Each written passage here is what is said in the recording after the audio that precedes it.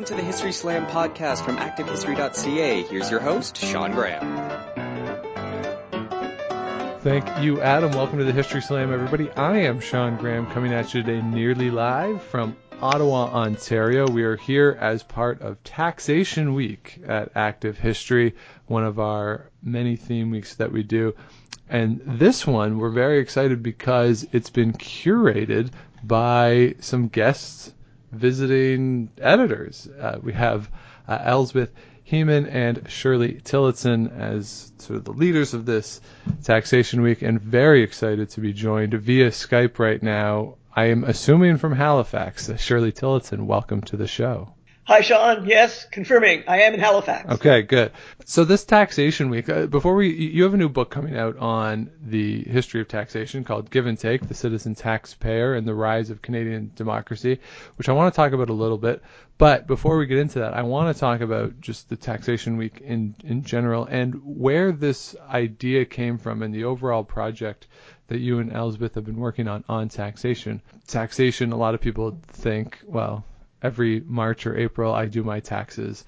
And, when I get my receipt, I look at the GST and I hate it and all that. And people have a very negative understanding of tax, at least from their personal lives. And then here you are coming together and working on this larger project on the history of taxation. So where did the motivation for that project come from? Right. Well, I launched the research team, which won a Shirt grant that included Elsbeth Heaman, Jeff McNairn, Bruce Curtis, and Jerry Bannister, all of whom have produced something in the field. Elsbeth and I are the only ones with books out currently, but my thought for this really came from Mike Harris's victory in the Ontario provincial election in the early 90s. So much of the energy that seemed to bring him to power was anti-tax, was tax resentment, tax rage in places. And many of my friends on the left, and I'm kind of roughly there, although like all university professors, I try to talk all the lines. But many of my friends outside universities on the left were really angry at working class and rural Ontarians for not apparently understanding how important tax was in order to finance the welfare state. There was this sense that tax rage was false consciousness par excellence, that these people were cutting off their nose to spite their face. Voting for Mike Harris might lower their tax bill, but it would shrink the state, and ultimately they'd see how wrong they'd been. And I thought, I follow that logic, but I really dislike wheeling on false consciousness as an explanation of anything. I thought, if people are angry about taxes, maybe there's something that we in the salaried middle class don't really understand about people's experience of paying tax. GST is the one you just mentioned now. There's been attempts to make that hit smaller incomes less, but, payroll taxes were really the ones that were complained of by lower income people in the early 90s. They pay UI or EI as it's now called and never collect on it. That's just wrong.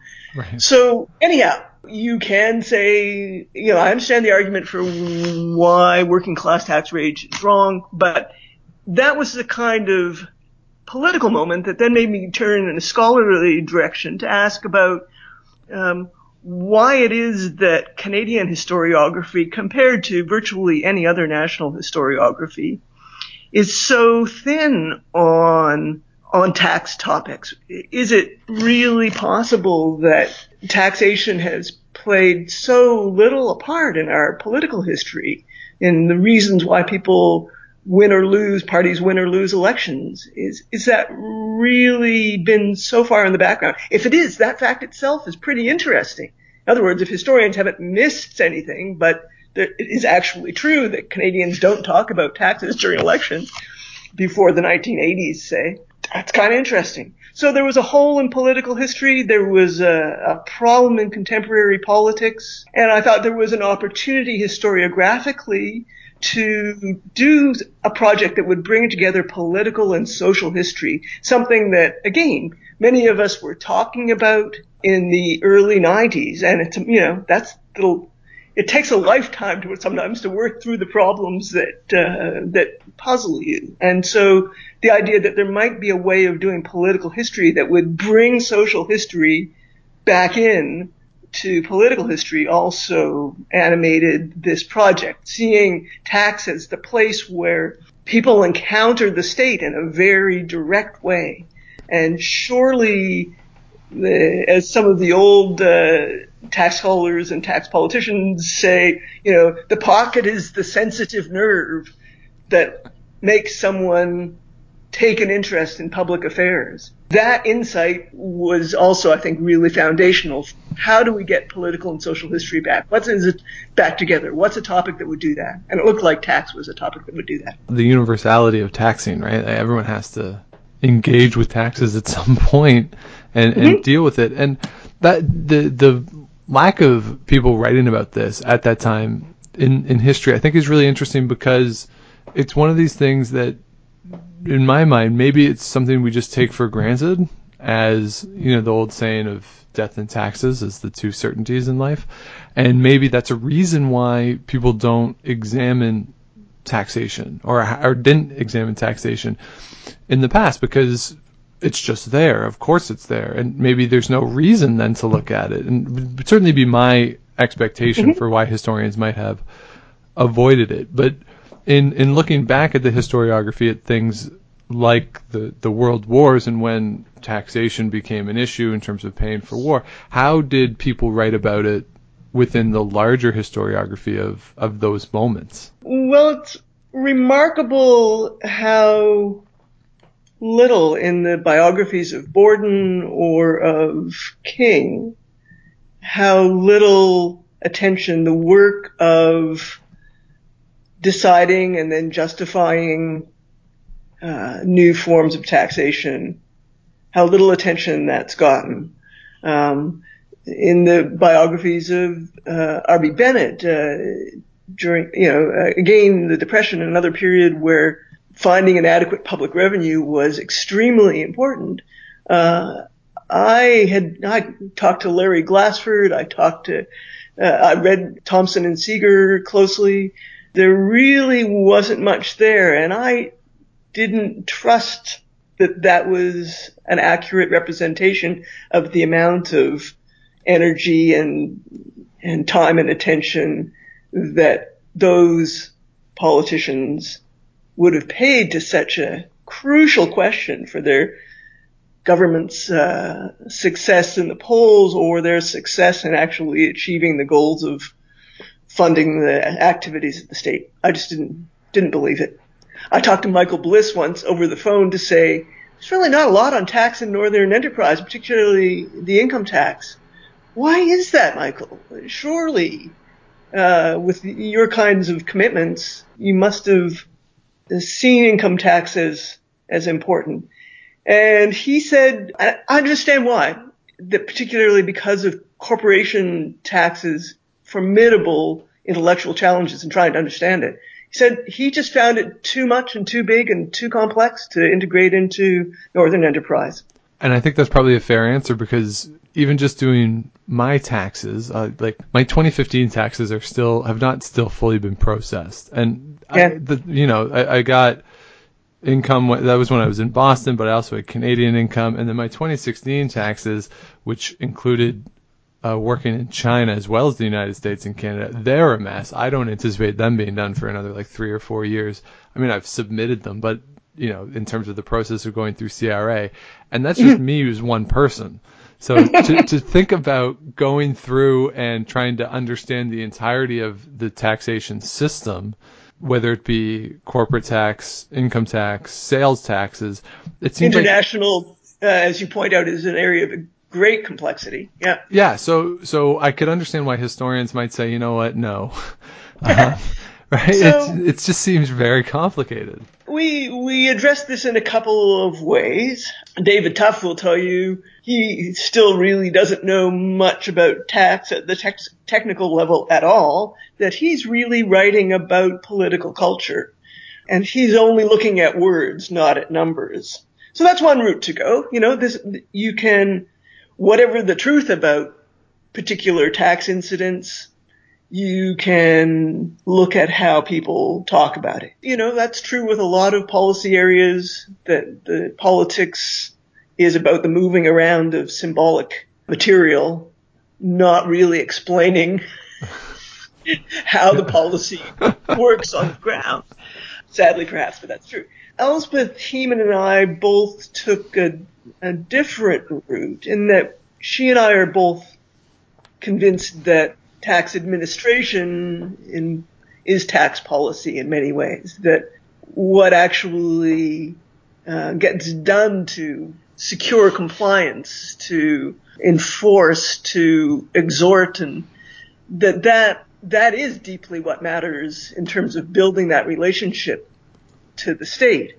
And you can argue, I hint at this, it's not the main point of my book, but it's there a bit in the chapters in the 50s and 60s. You can argue that a government taxes well and successfully when people find it easy to comply.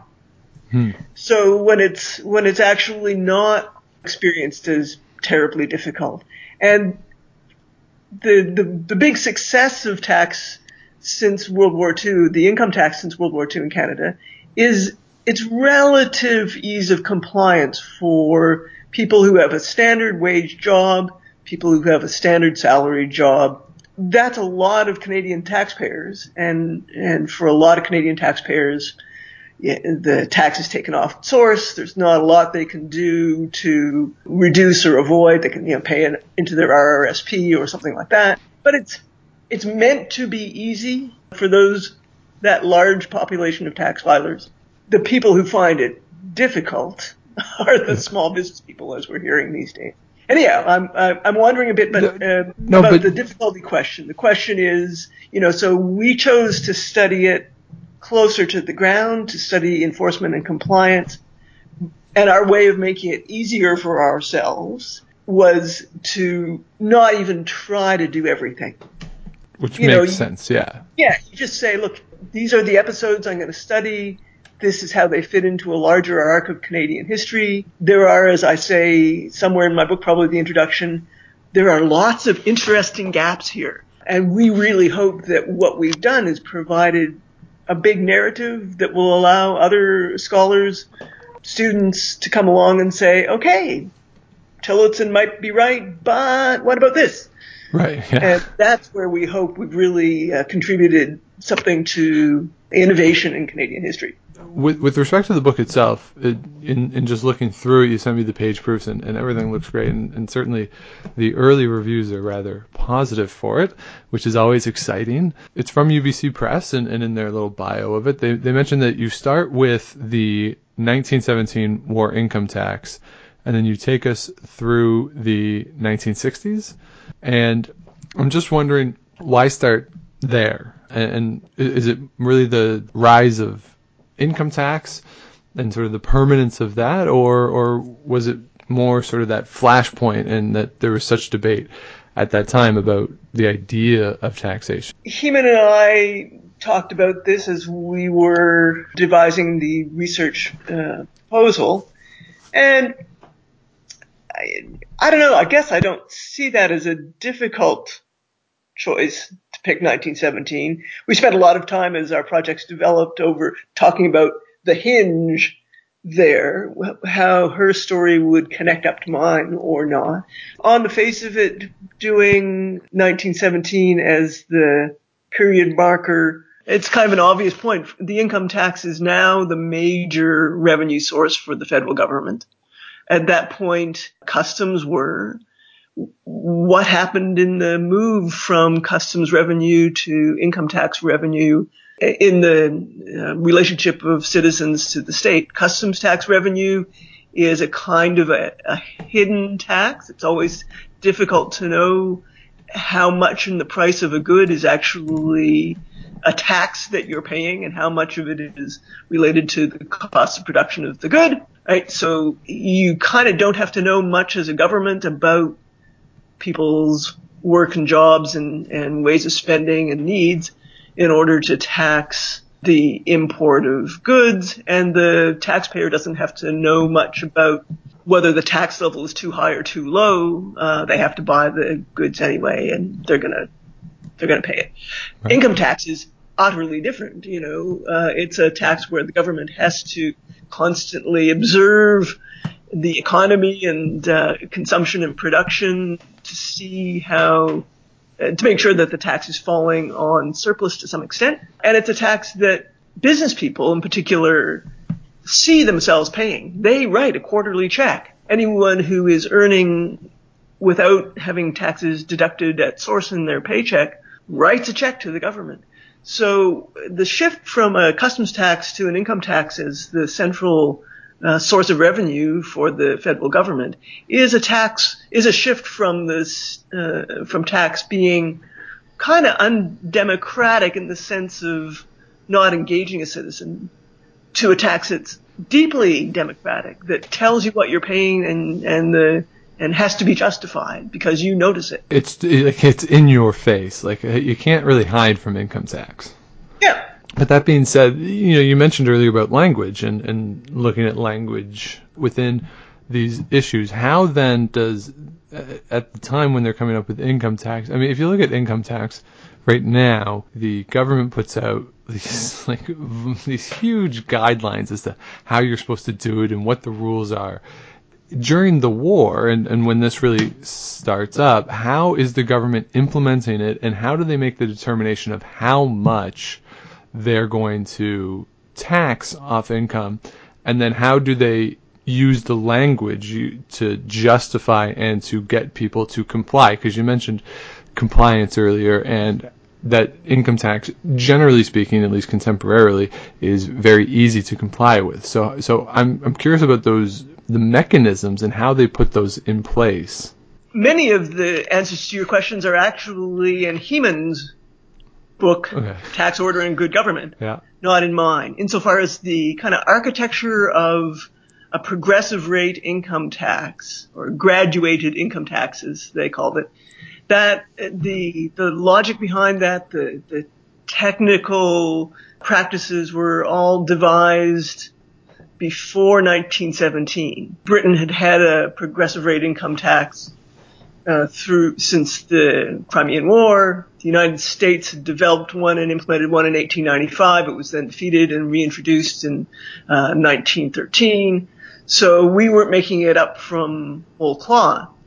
And the federal income tax was similar to, but different from, a kind of income tax that had previously existed. And when we talk about the income tax now, I think one of the things that people will find most surprising is that widely in the 19th century and well into the 20th century, there were municipal income taxes that were not like the federal income taxes today. They were very simple. Many of them had no exemptions. You paid on the first dollar you earned. There was no adjustment for family size. There was no deductions against in these sort of personal ones in municipalities. No deductions against, your mortgage interest or your contributions to a saving plan. Old 19th century income taxes were pretty brutal, and they fell disproportionately, believe it or not, on the poor. So one of Heaman's arguments is that when you look at 19th century taxation, all in the consumption taxes, these old style simple income taxes, the tax systems redistributed income from the poor and gave it to the rich. So the reverse of how we think of a modern progressive rate income tax, which, as David Tuff puts it, is supposed to make the rich a little bit less rich, and by funding social income in the form of public services is supposed to make the poor a little less poor. Mm-hmm. So the 19th century income tax, one of the reasons it fell so heavily on wage earners was that one of the ways that the state assessed what your income was is the statute just said, and employers shall turn over their payroll information to the tax authority. So you taxed exactly what people earned if they worked for a wage. Whereas if you ran a business, you had to tell the tax authority how much profit your business made. And as perhaps most of your listeners will know, but it still has to be said, business income is an artifact of an accounting process where you describe what expenditures you incurred in order to earn that business income. And hopefully you do that honestly. Well, they say that any good accountant can turn a profit into a loss. Yeah. So that's one of the reasons why many people regarded the 19th century income tax and, frankly, the federal income tax for about its first 20 years as quasi-voluntary, because it's self-assessed for business and farm income. And so, therefore, you kind of decide how much you want to pay when you decide what to tell the government about how much you've earned. Okay, so that early income tax and the federal income tax, the forms are, a page long, and it just requires that essentially you give a business statement, profit and loss statement. It's not fair in what I would say a modern observer would regard as fair, because whether or not you tell your whole income is entirely up to you, and so rewards the liar and penalizes the honest man, as they used to say. That was the big charge against income tax. When people opposed income tax in the 19th and 20th century, one of the things that they harped on is that it was so easy to evade, that it was not productive, and it kind of rewarded deceit. And really, is that what you want in a model of public revenue raising? Maybe not. So what changes in the 1950s is that with the federal income tax, and by then the provincial income taxes are pretty much integrated into the federal income tax, although there's lots of struggle about that in the 50s. What changes in the 50s is that the federal government builds an enforcement capacity, and that's when people might reasonably start to feel like they're paying income tax not at all voluntarily. They have to pay it. It's legal. It's enforced. Reducing your description of your income is a risky business, and it's just prudent to be honest by the time you get into the 1960s, for most of us. I would have to assume, though, that changes people's perception of it. That when you have the government not only having the taxation, but now hiring people to actually enforce it, that changes the relationship between the government and the taxpayer, does it not? Yes. So, I came into this significantly as a historian of the welfare state. And part of what I wanted to do, and this is something that Jim Struthers has long done as well, is to correct the widespread and often conservative perspective that everyone was in favor of the modest welfare state that was introduced in the 1950s. And, it was only in the 60s when people went crazy with this business that we had any kind of objection to the welfare state.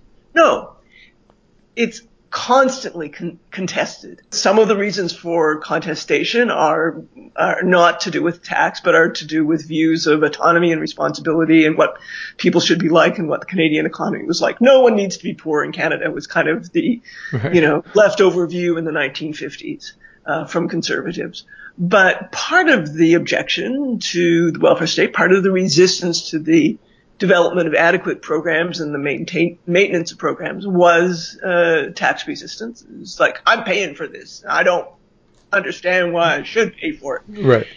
And that view is not uncommon in the 50s. There's also Richard Pound, who's written the history of Canada's first and probably still most important tax law firm, Stikeman Elliott. Pound says, there was a prolonged and effective campaign of tax avoidance on the part of well-to-do Canadians in the 50s because they objected to the percentages of income tax at the higher marginal categories, right? Yeah. So the size of the shovel that was being put into our stores, he said, motivated campaigns of tax avoidance that effectively shielded income by turning it into wealth, and at that point, wealth in the form of capital gains wasn't taxed.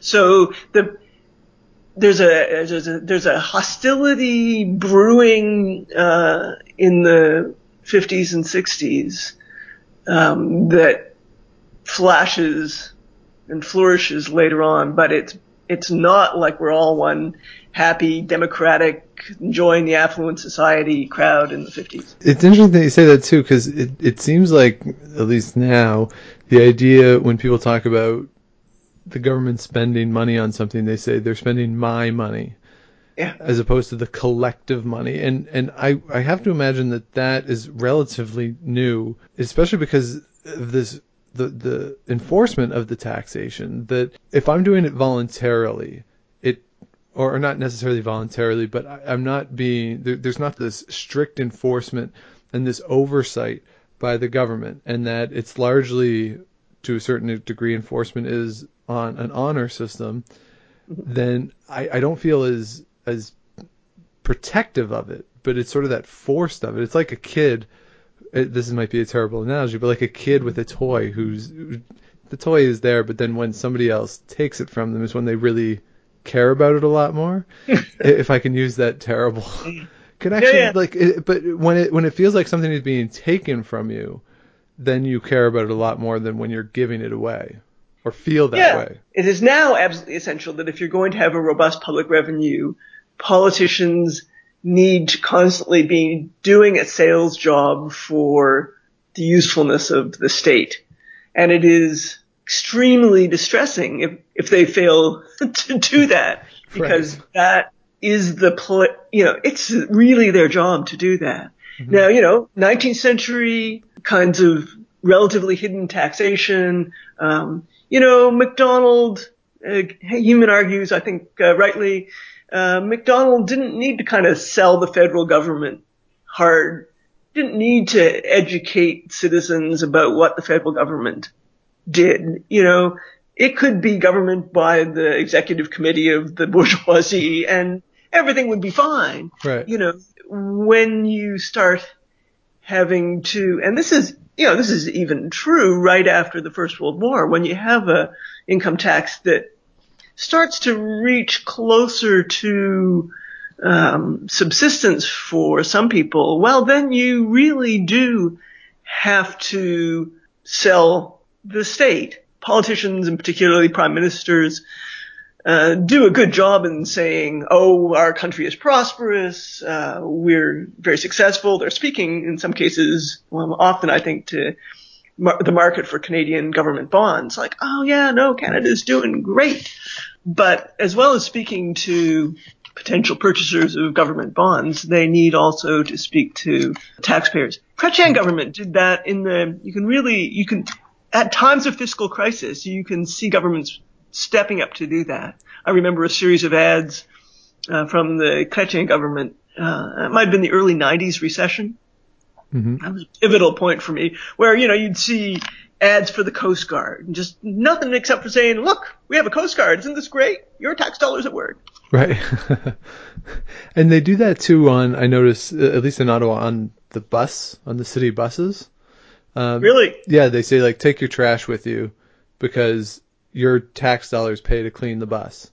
So in terms of municipal, I think municipal governments are much more active than federal governments in this kind of you get for your money narrative. With your annual tax bill, you always get, in Nova Scotia, and I think in Ontario, if I recall correctly, a breakdown of exactly what that tax dollar buys. Right. And like in terms of public services, and I know in Ontario, I would assume this happens elsewhere, when you vote, you get to decide or indicate whether you want the tax that you pay for education to go to the public board or to the Catholic board. Yeah, no, that's an Ontario thing. Okay, so like, but that gives some ownership over it, right?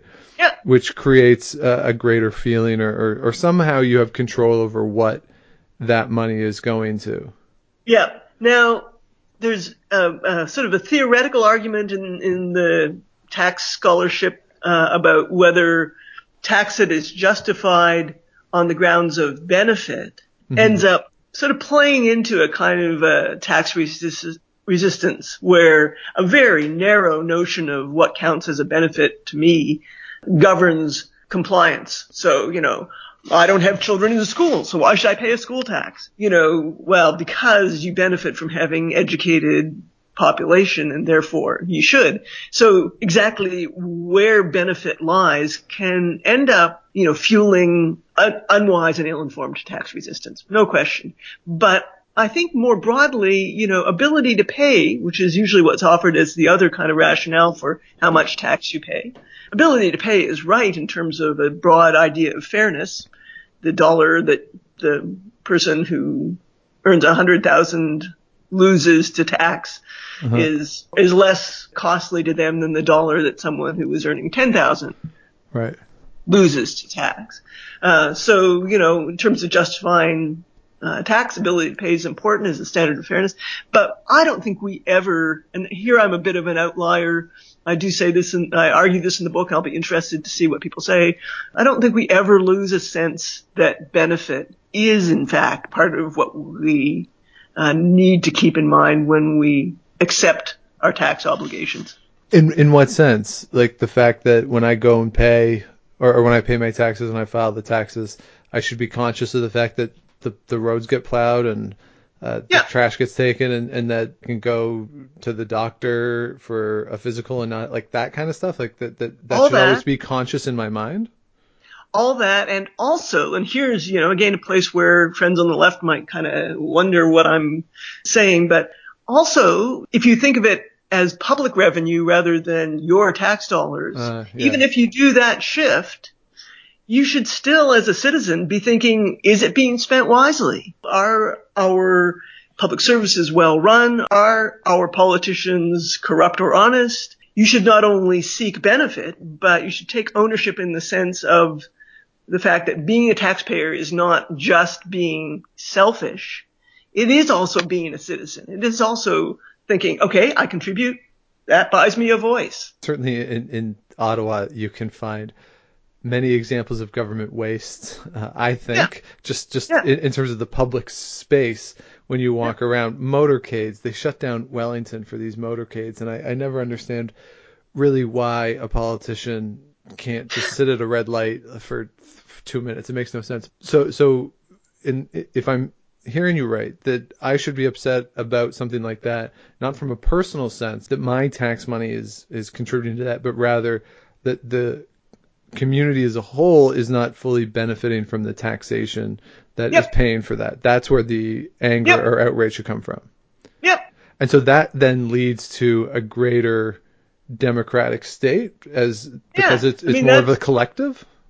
It's a function of democratic citizenship to not only to contribute, but to then care about how that public revenue that you've helped to produce is used. Often conservatives are like, I hate taxes because, government just wastes it all. I'd rather spend it myself, and government is just a giant waste machine. And I think that's a caricature, as I hope.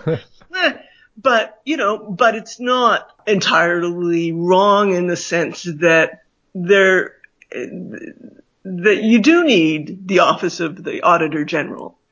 There's lots of evidence. Anyone who's studied politics in the 19th and early 20th century knows, can provide all sorts of examples of corrupt spending, of people getting their way by using private citizens, getting their way by using private money to direct politicians into the wasteful spending of public money, paying their friends much more than their friends' work is worth, and assigning public contracts to people who will spend it badly. So part of the problem it's a little bit related to Michel's iron law of oligarchy. There is in the world of democratic institutions a constant tendency for the elite of any political movement or political party to distance themselves from the rank and file. And it's just, you see it in the union movement, you see it everywhere, right? And it's, so that's part of the work of being a citizen, is to be paying attention to that. And it's part of the work of having good institutions, that those temptations are always being guarded against. It's no reason to not pay your tax. Right. It's a reason to care about and be active in the scrutiny of how tax is paid. In that sense, though, in creating that collective, one of the things that I don't think I really understand, and people have tried to explain it to me, and I just haven't been able to understand.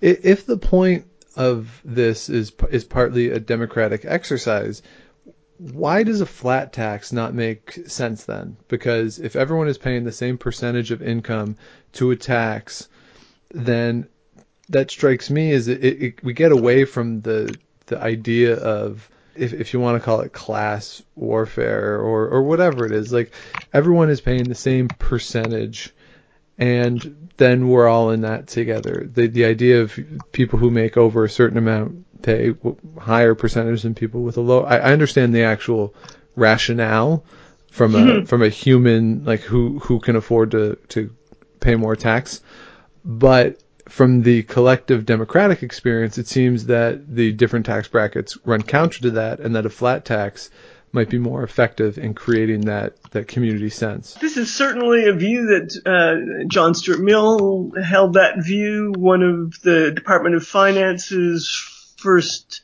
tax experts, Ken Eaton, 1934 to 57 in the Department of Finance, held that view. And so you're in kind of distinguished company there. And it's true that resistance to progressivity in the rate fuels much of the tax avoidance that creates this kind of body of law and some of the administrative costs of tax collection. So I'm not real committed to the progressive rate income tax, insofar as it is constantly under assault. It is kind of fragile. But where I guess I think I'm still with it, and I think it's right and something worth defending, is that to have a rate low enough to be affordable on the lowest income earners, so that, what was it? Maybe it's 10%, and so they're only paying $100 a year. I mean, it's going to be hard, but maybe they could do it, then that rate is so low in terms of what someone at a higher income rate or income could pay, that really sharply limits the public revenue. And so it does come down to a view that it's not only fair in terms of the marginal utility of the additional dollars that you're taking from the well-to-do, but it's also useful in terms of funding a state that can do all the things we've decided a state should do. Sort of all of its forms, right? And like from national defense all the way down to plowing the streets. Like in that sense, that maintaining the progressive rate is essential in terms of just a cost benefit analysis. Yeah, well, I mean, the municipal services are funded by flat rates. Right. Property taxes. Those are flat rate taxes. Sure. Yeah. And we can see what happens with those when we see, people losing their property because they haven't been able to afford municipal income tax or municipal property taxes. Right. Although even municipalities now have some kinds of low income exemption rate, so you can be relieved of some measure of your property tax if, say, as an elderly pensioner who owns a reasonably nice house now no longer has much of an income, you can be relieved from municipal property tax. But with the exception of those concessions to outright poverty, the municipal property tax bears much more heavily on a poorer person than on a richer person, right. Taking into account that the property value of the richer person's home will be greater. Still, in terms of percentage, the impact on their income that's available to pay their property tax will be higher on the lower income tax person. And in Halifax, we've tried in municipal tax reform, to sort this out and find some way that we can have enough money to pay for the snowplow clearance, which really is terribly underfunded in Halifax, unlike Ottawa. But you can't raise the property tax without creating hardship at the lower end. So that's the same kind of thing that would happen with a flat rate income tax for the functions of the province and the federal governments, mm-hmm. where the revenue needs for what we've decided we need to do, which includes things that provincial social assistance, still kind of direly underfunded. Yeah. Education, universities, yep. Elementary schools, all of those either solely provincial or mixed jurisdiction or federal functions, would be really much less well funded in a flat rate regime. So there has to be then that balance between maintaining the funding to be able to support all these things, while at the same time not creating too much of a burden on the public, on the taxpayer, so yep. that people can still live and be successful. And actually an example recently that came up that isn't actually related to tax, but the guy who just bought the Houston Rockets paid like $2.4 billion or something, and that was about 70% of his net worth. Mm-hmm. And people said, well, 70% of your net worth, that's a lot, but 70% of his, or 30% of his net worth is still like $700 or $800 million. Mm-hmm. So he'll be fine. Whereas somebody paying 70% of the net worth who's worth $100,000, it's a little different, even though the percentage is the same. So the actual way in which that manifests itself in the person's daily life does depend on how much money you have. Yeah. Now, here you were also, one of the things that's become so clear to me out of studying this history is a difference between net worth and income, between wealth and income. Yeah. And that a lot of people are really often confused. One of the things that disturbs people who have wealth, who have property, who have investments that generate a return on investment, that generate an income, they worry that if they are taxed at too high a rate on that income, then they have to sell some of their property in order to meet their income tax obligation. That's what they mean by a confiscatory tax. Mm.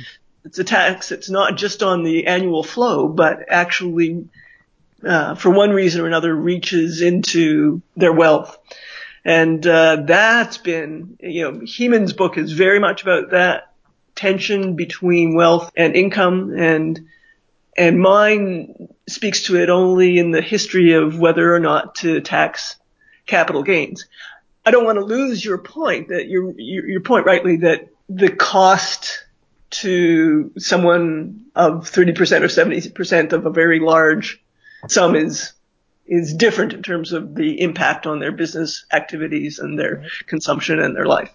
But I do want to underscore that for a long time in Canada, we taxed property only at the municipal level and in this flat rate kind of way. and we taxed income after it was eliminated in the 40s from municipal level. We taxed income provincially and federally without taxing a certain kind of income that was, people said, no, you can't tax that because it's really wealth, not income. That's right. Capital gains, right? Yeah. When you have something and you sell it and you make a profit on selling that property, you have made a capital gain. You've gotten a return on your capital investment. And for a long time, that was forbidden in Canadian tax. Now we tax half of it when you sell, and there's lifetime capital gains exemptions and all kinds of things, which most young people don't have to deal with because they don't have any property and wealth. But older people start to notice it. Right, yeah, and things like now with the TFSAs, the tax-free savings account, and RRSP, like there's all these different things that are related to taxation and income tax, and it can be hard to follow at times, which is why I think it's so good to have a historical basis in these issues. So, just as a last question about the book, is this, if I read, or when I read this book, when anyone reads the book, will it make me feel better about being taxed? An excellent question. I think it might. I don't know as that was my goal. You know, when you are a good historian and you are not asking me to tell you what the lessons of history are, but we know what they are. They're kind of, don't panic. This has happened before. You know, it's complicated. People work it out. You got to pay attention. Don't panic. You might be wrong. Your view that, in this case, if you think that all tax is coercion and the taxpayer is the helpless victim of a predatory state, I think you should come out of this book going, actually, taxpayer resistance is sometimes useful, sometimes effective, and our tax system is actually a product not of some arbitrary government who doesn't understand anything, but it's the product of a conversation, sometimes hard fought, involving courts and lawyers, but nonetheless a negotiation between the collective life as represented by government and our individual wants, needs, and preferences.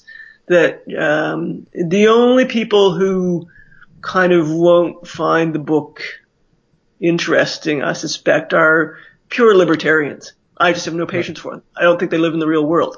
Right. But for the rest of us who understand that politics is a matter of, you know, a contest of wills, of organization, of different priorities, of being, it's an ongoing struggle that none of us are really exempt from.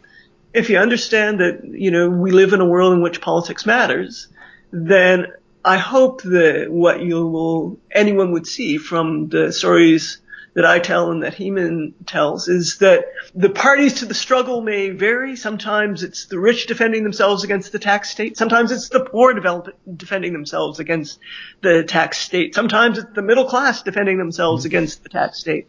But whatever the parties and the coalitions that are engaged in this struggle, the result is an expression of democracy in its best sense.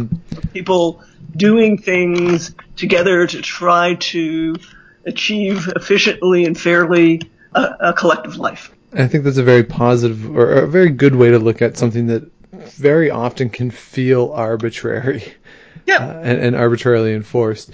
So with the taxation week, for anyone who hasn't been to Active History yet to read all the taxation stuff, what should people expect when they go read the posts that are up there? We've concentrated a little bit on 1917 because of the anniversary. David Tuff opens the series with a kind of rabble-rousing description of 1917 as a point where we got an income tax because the people were pissed off and they made it happen. You know, Tuff is a great writer. He's so epigrammatic. We have both him at the beginning and at the end.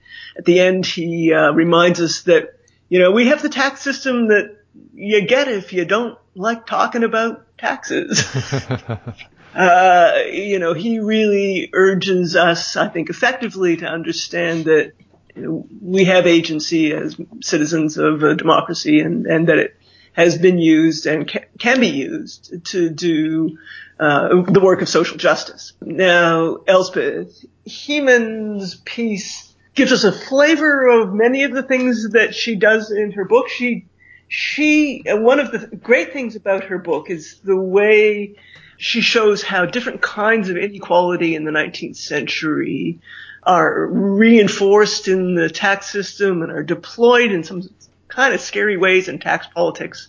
1917 is one of those moments where, for the Borden Union cabinet to prevail in the election of 1917, they have to disparage French-speaking Quebec as tax dodgers just as much as they are conscription dodgers, falsely, distortedly, whatever. So she asks us to appreciate how the late 19th century was a moment in which Canadian society was very unequal, but that in a whole bunch of ways, often coming up from the municipal level, real progress was made towards a more just tax system. And then I do two pieces, one that is a kind of comparison between Canadian tax culture and American tax culture, in which I argue that ours is a whole lot more unruly than you'd think from popular cultural images. But in the end, maybe we do have a somewhat more reasonable view of tax. And the second piece is my applying of some history to points of the current tax debates, the question of how family relationships have been used within the federal income tax by people to legally or not quite so legally reduce their tax. So I probably in an inflammatory way suggest that the tax law always needs to be changed. Stuff happens where our governments have to look hard to see whether what was initially legal and equitable might now be legal and inequitable.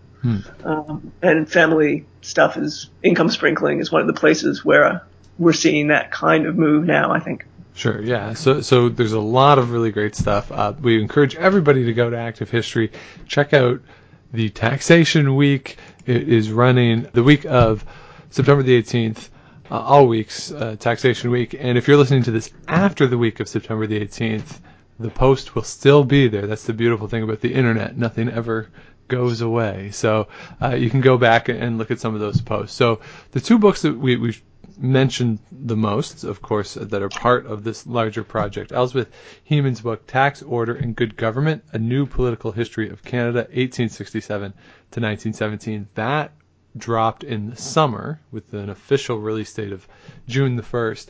And of course, our guest, Shirley Tillotson's book, Give and Take, The Citizen-Taxpayer and the Rise of Canadian Democracy, drops at some point in October with no firm date as yet. We know they're promising October 15th, and although I don't know the subtitle of David Tuff's book, his book is, I think, proposed to appear in print in January, UBC Press. And the short title is The Terrific Engine. Oh, that's a great title. Yeah. So we would encourage everybody to check all those out, and it's really exciting because this is a new form of Canadian political history with a good mix of the social, and because everyone's involved in this, so it's a very exciting movements or development in the Canadian historiography. So we encourage everybody to check all of that out. And we thank Shirley Tillotson joining us from Halifax this morning. Shirley, thank you so much. Thank you, Sean. It was fun. If you have any questions or comments for the podcast, historyslam@gmail.com. Twitter is @Dr. Shawnee Fever. And if you're out and you see Enrico Palazzo, please say hi for me.